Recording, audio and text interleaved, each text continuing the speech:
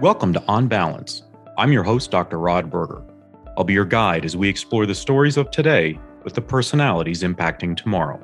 Welcome to On Balance. I don't know if this is going to be a trend for me, but I will tell you selfishly, I really enjoy this. This is going to be, I think, my third conversation with the founder of with the CEO of Power School, Hardeep Gulati. And Hardeep, you and I now, this is our, I think, third, I said, conversation. And what I enjoy about that is I get an opportunity selfishly to get to know people at a different level and dive a little bit deeper than what we might see in a press release in that regard. And look, you are heading up a very, very big and influential and purposeful company in Power School. And so, sure, we can talk about the things that we might see in the regular or popular press or the trades, but I'm so interested in the people that are running the companies that are impacting kids across the world. And so thank you for being gracious enough with your time once again to dive into some of these topics and learn a little bit more about you for the audience. Absolutely. Thanks for having me, Rod. Always a pleasure to talk to you. Well, thank you. So you didn't get your start as an educator, but you've been in education space for like 12 to 15 years. How did you get into the space? Like, what was it that, I don't know, was that itch for you that said, I've got to be in this space? Because you're a smart guy, right? You wouldn't be running Power School if you weren't. So you probably had opportunities in different sectors, but what was it about education that pulled you in? You're absolutely right. I actually started as a technologist, right? And I got a chance to work in a lot of different industries. Started my career more in the high tech, how to address some of the supply chain and value chain issues in high tech. Had a focus in retail on providing insights on driving that. And even it got exposure to life sciences and telco and other verticals.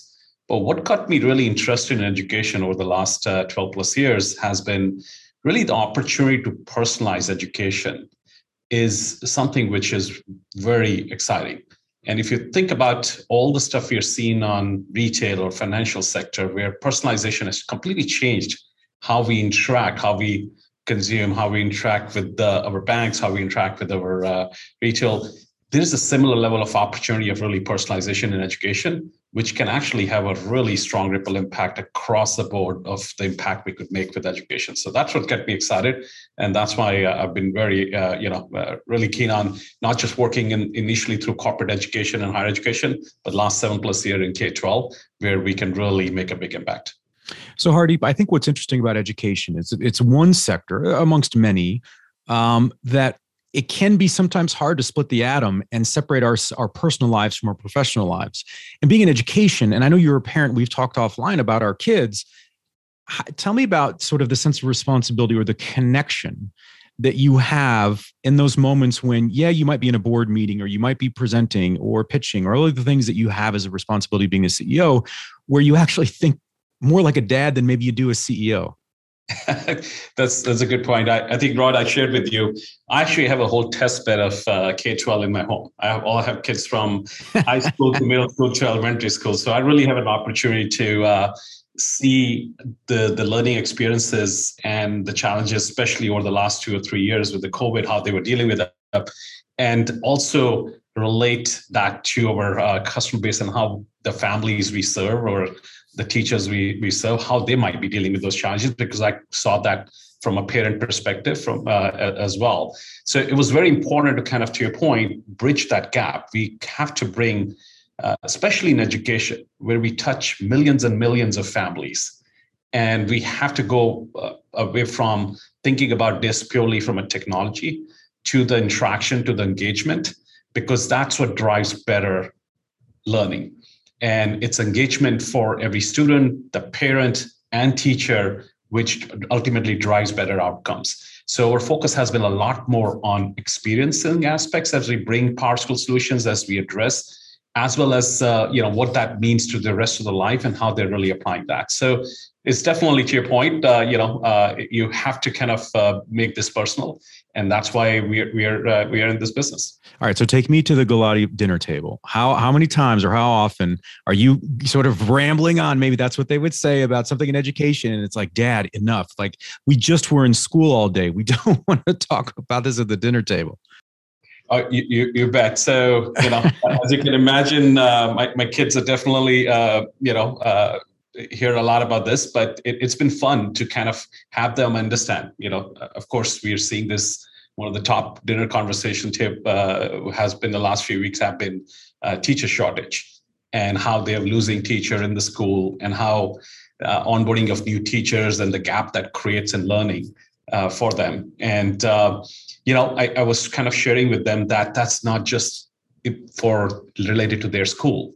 When you look at the macro level and how that's impacting the entire nation, it's a really challenging problem. I saw the Wall Street article just came out last week where 3% teachers have left the profession just in the last 4 months between February and May. And still the data was staggering. 57% of the teachers are talking about leaving the profession early. That's up from 37% before pandemic. So these numbers are really scary. I also happen to be on a board of School of Education at UC Davis. And I see this from how the School of Educations across the country are trying to address that problem. And we just don't have the right solutions because there is that gap is almost 300,000 teacher gap each year. That has a direct implication to these kids. And it's important, what we all need to come together to really solve this problem. It's a fantastic point about the conversation in education that does come to the dinner table, and more young people are learning about the mechanisms that really keep the machine going in that regard. So to that point about teachers leaving and all the different people that are trying to support and stave off, the big quit or the great resignation in that manner, what keeps you here in this space?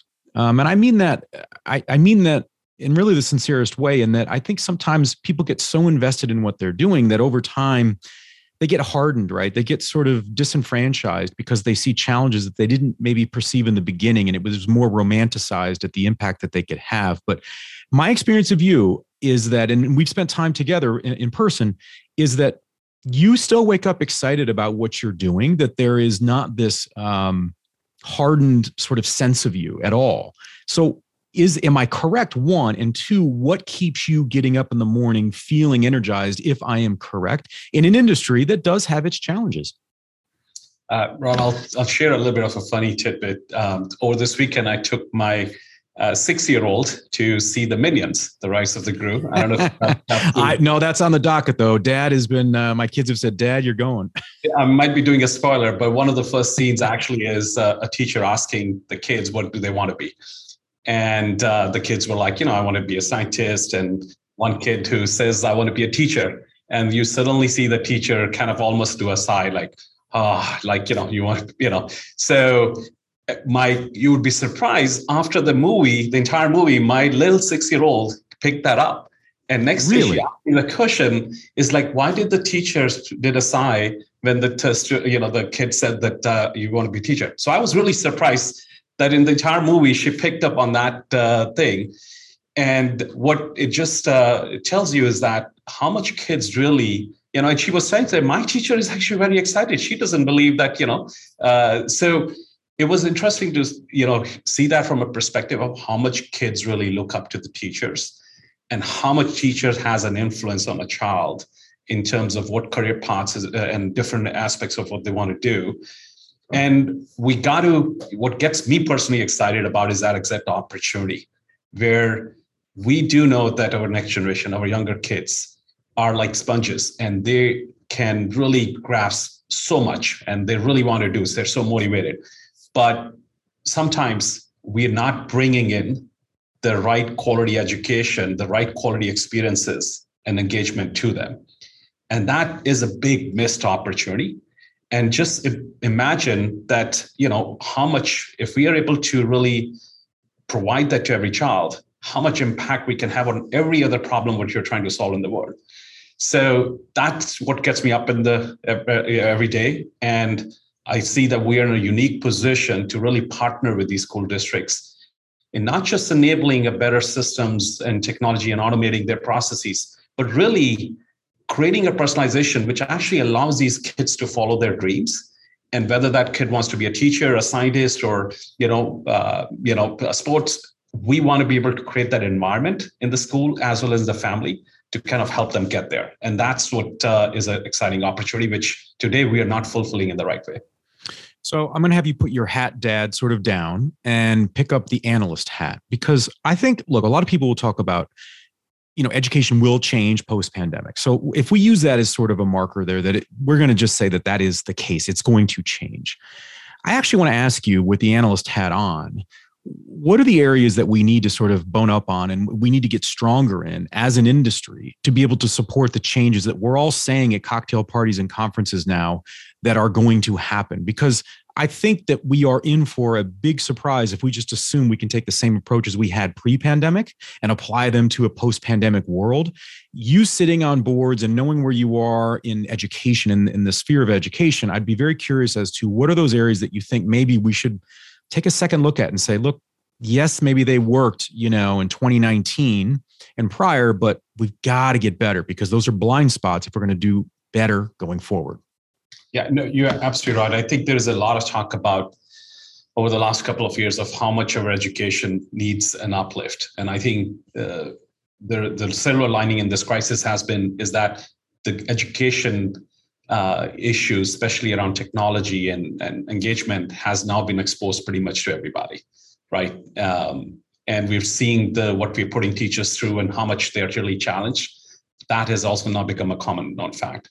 But to your point, we can't just continue to operate the way we were operating pre-pandemic, that let's go put one more system here, let's buy more technology here, and that should solve the problem. The reality is that we need to look at this more holistically and look at a full digital transformation, which is what other industries and business have been doing in the last 2 decades.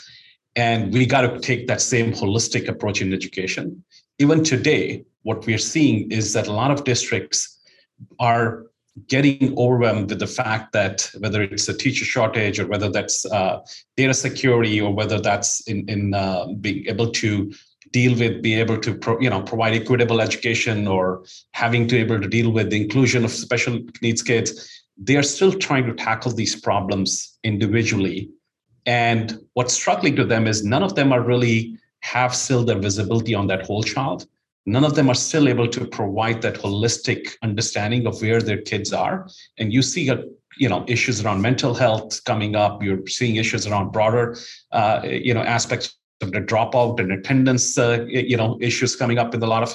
These are all, results of the lack of understanding of the whole child and lack of connectivity across all the different elements of education. And that's one of our biggest motivation. What we have been trying to solve is that, look, we are used by 45 million students in North America. Districts leverage around 45 million students. So 14,000 districts or LEAs are using that, which is almost 70% of the North American students and school districts, right? But with one or two of our solutions. The opportunity, what we're trying to look at is that how we can change that discussion from not individual solution adoption, but to a platform, and how that can empower the data-driven decision for these districts so they have a better understanding of the whole child, so they can put the right strategies in place to drive better engagement. Hardeep, tell me if I'm wrong or far afield here, but what I'm sensing from what you're saying is it's about embracing as opposed to what we used to do, which is sort of bolt on, right? It's like adding another layer of wallpaper to an old house, right? And instead of peeling off the wallpaper or taking off the paint, we just keep adding layers. At some point, we lose a sense of ourselves and even the size of the room because we put so many layers together. Am I correct in understanding in the sense of what you're talking about, that it's really about embracing this digital transformation in a way that it's ubiquitous. It's a part of our lives. Absolutely. And I think, again, if I draw that parallel to other industries, think about how the telecommunication, cell phones and everything have just become very much part of our life in every aspect of it, right? We don't view it as that we should not be having to do that. We pretty much want to do most of that personal, collaboration and communication through that device. We want to kind of bring all that power of that entire experience, whether it's you're trying to collaborate with the teacher, you're trying to take a supplemental course, you're trying to take a quiz or a test for the homework, you're a special needs, so you need to factor some level of personalized, intervention plan. All that needs to be brought together in one experience. And brought together in a holistic way. Otherwise, we'll continue to struggle to get that mind share from these students, from their families and from teachers, if we kind of really try to solve them one at a time with all these different fragmented solutions. Let's push the bounds a little bit of the pixels here in the Zoom, Hardeep, and pivot to mental health. And some might say, why would you be asking someone who started off as a technologist and running Power School about student mental health? But I think it's important because I'm having more conversations with people that I wouldn't have thought would be concerned about student, not that they're not concerned about it, but it's maybe not in their purview based on their offering for schools. How do we understand students' mental health? How do we understand the ways in which we can help them feel more comfortable? And what role can technology and solutions play in supporting the efforts of the teachers in the room and the parents in the communities? You're absolutely right, Rod. So there was a lot of aspects written about how we had a big learning gap, during the pandemic because of all the breakdown of learning and schools which could not open or they would not have the resources, all that stuff that created a huge learning gap. But we also kind of exposed that part of that was actually the social emotional support which schools and environment provide, which now not having that access to the teacher in the classroom setting, not have access to the friends, being able to see that kid in the classroom, to see that created that gap and nobody kind of really being able to reach out to the kid. And that's what drives learning engagement as well, right? In whether it's online or hybrid or in person. So we definitely do want to empower the ability for being able to look at the child holistically, right? And to be able to do that. Now, but what's just not good enough is that just bringing kids back into the classroom doesn't mean now we have a mental health problem solved. We had learning gain issues even prior to pandemic in an epidemic way, where almost only 35% of the kids were getting college level math or reading levels, and we already had those kind of learning issues. We already were dealing with the mental health. It have only been further exacerbated and really the problem more visible. What it's also not good enough is to just survey a child and survey all these kids and tell them how you're feeling. Because guess what? When we get these surveys, how do we respond? We typically are not going to be our true self. And we're not going to tell the teacher. I thought I was the only one that did that, Hardeep. I'm glad that I'm not alone. Yeah. So, trying to get these social emotional aspects by surveying and is not good enough. That's just one other data point. What we have been focused on is not evidence-based social emotional learning. So one of the different aspects we do that how we can equip teachers, just the way we have tools in the classroom through our SIS and learning management and assessment solutions to understand grades, understand competency, understand mastery, so we can really understand and provide the right intervention for the child for the learning gaps. We have also brought in tools like Kickboard for evidence-based, where teachers can see the evidence in the classroom, in the social interactions, to see is the kid, how they're behaving, and has there been a degradation of performance or engagement or any of those anecdotes, which can then drive into the whole child view.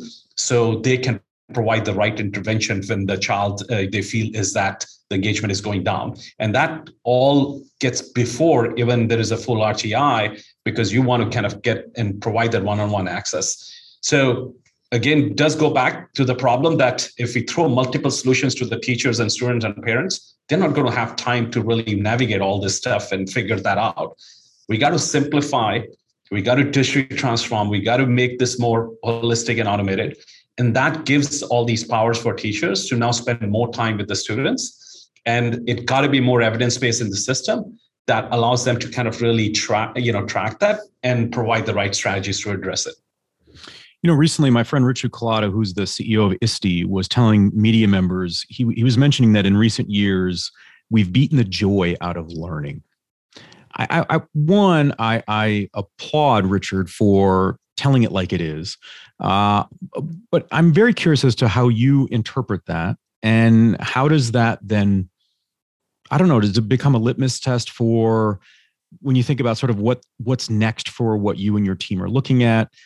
Because sometimes there can be a solution that's great, but it doesn't mean that we can embrace it, or that we might be able to enjoy it, right? It might get something done. We might accomplish moving from point A to point B. Does it move the needle in the way in which we can enjoy the actual technology that we're utilizing? What is Richard's statement to you around we've beaten the joy out of learning recently? What does that mean?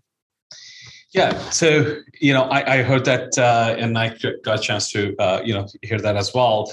And he's absolutely right. I think there is definitely, when you look at from a perspective of how we have been kind of focused on driving academic excellence, or we're driving the formalities of checking the box on making sure we are done certain things, it has kind of, we're trying to measure accountability and drive accountability, but then in a way that it almost becomes, you're not really providing it the improvement areas. You're kind of driving more to just get the things done, but really not focusing on how to engage and drive that engagement. So I keep going back to the issue is that you can improve education outcomes and you can improve learning by driving better engagement. And better engagement is driven by more exciting experiences, where the process in a classroom to basically just do quizzes and tests and courses doesn't, takes the fun out of the learning. How do we flip the classrooms where a project-based learning? I'm sure if you ask your kids and you ask any student, some of their best learning experiences would be when they did some project together. My kid, high school kid, putting my dad hat again, the best learning he had is like 4 weeks when he built a solar regatta boat in high school. He said that was the highlight of his high school learning experience in the last senior year. So how do we create those opportunities? That means that we still want to make sure that the learning is happening. They're still equipped to be able to be ready for the college and other stuff. But some of that process of assessments and stuff could be automated through the tools, and giving more time for teachers and students to spend more times on interaction and collaboration and project-based learning and other learning modalities that can help create that more fun learning experience in the classroom. So, but unfortunately, I love that. It's that participation. Sorry to cut you up, but it's about that. Everything you're saying, I get the sense of the child participating in their learning, right? They're not just sitting there as a receptacle to receive what we're telling them to do, right? That's the engagement. That's what your child is talking about. Exactly. It's the agency to every child so they can actually drive their future, their passion, what they're passionate about, and how they can achieve that, not the straight-checkered way to do it. And that's where the personalization definitely comes into the picture. So I'm going to take a guess that I know the answer to this, because you mentioned there about automation, but let's put a wrapper on this. How do you want to see the education industry innovate over the next 10, 15, 20 years? So, this has been very clear to me, is that the challenge what we have, and you look at the magnitude of this problem, and if you just, you think about globally with 1.3 billion kids and all the research and education, but just even if you take North America, we're not going to be able to address the teacher shortage issue. We're not going to be able to address the fact that we are, have going to have resourcing challenges, and how do we counter that to be able to innovate in a way that we can address these humongous challenges we have and yet achieve better learning outcomes for every child. And we definitely believe that one of the biggest innovation aspects required in this industry is that personalization. There is no reason we need to put every child through the same set of homework and the same set of aspect, irrespective of what their gaps are, what their interests are, what their needs are. Now, that doesn't mean you're replacing the classrooms and the teachers with the online machine learning and online tools. It actually means augmenting the teacher. It means augmenting the classroom with personalized capabilities for you to be able to guide the student to help drive that. Now, you do need to understand, to personalize, you can't be just looking at a grade and saying, an assessment and saying, oh, we're going to create a personalized further content and test for you. Well, what if the child was just on a vacation? Or what if they're dealing with a health problem? Or what if they have a special needs? Or what if they have a social emotional aspect? Or what if there's something going on in their family? Now you're actually going to put that kid through even more homework and more assignments by just looking at their grade, and that you're going to actually have the complete reverse impact. So you do need to understand holistically what's happening to the student and what's happening in the classroom, and also how the teacher is actually engaging and teaching that. So understanding of the school environment, the student and teacher, that bringing those three wheels together, and the intersection of that is what personalization needs to be. And that's what we have been driving through in the last 7 years, is that we are basically done the plumbing to bring all these systems in one place. And now we are really building the smart house on top of it and bringing that system of intelligence on top of that system of record and system of engagement. I love that visualization, by the way, the smart house on top of the plumbing and all the work that's been done. And the other thing I like about what you just said, Hardeep, as we wrap up here, is that it's not an either or. This is about and. And that to me feels inclusive. It feels equitable. And maybe more importantly, it feels accessible. Like I can access the opportunity. If I'm a teacher, I can access the opportunity as a parent and caregiver. And most importantly, can access that opportunity as a young person and student. Well, I hope the next conversation, we're going to go every other here, but the next conversation will be with a glass of wine in person to download on sort of all things Hardeep and Power School. But really appreciate the transparency today. Keep up the great work. And a lot of people are depending upon you and Power School to continue to innovate in ways that are thoughtful and meaningful to what education is all about. We want to thank Hardeep Gulati of Power School. I'm your host, Dr. Rod Berger. This concludes another chapter of On Balance. Connect with me via LinkedIn, Twitter, and Instagram. I'm Dr. Rod Berger.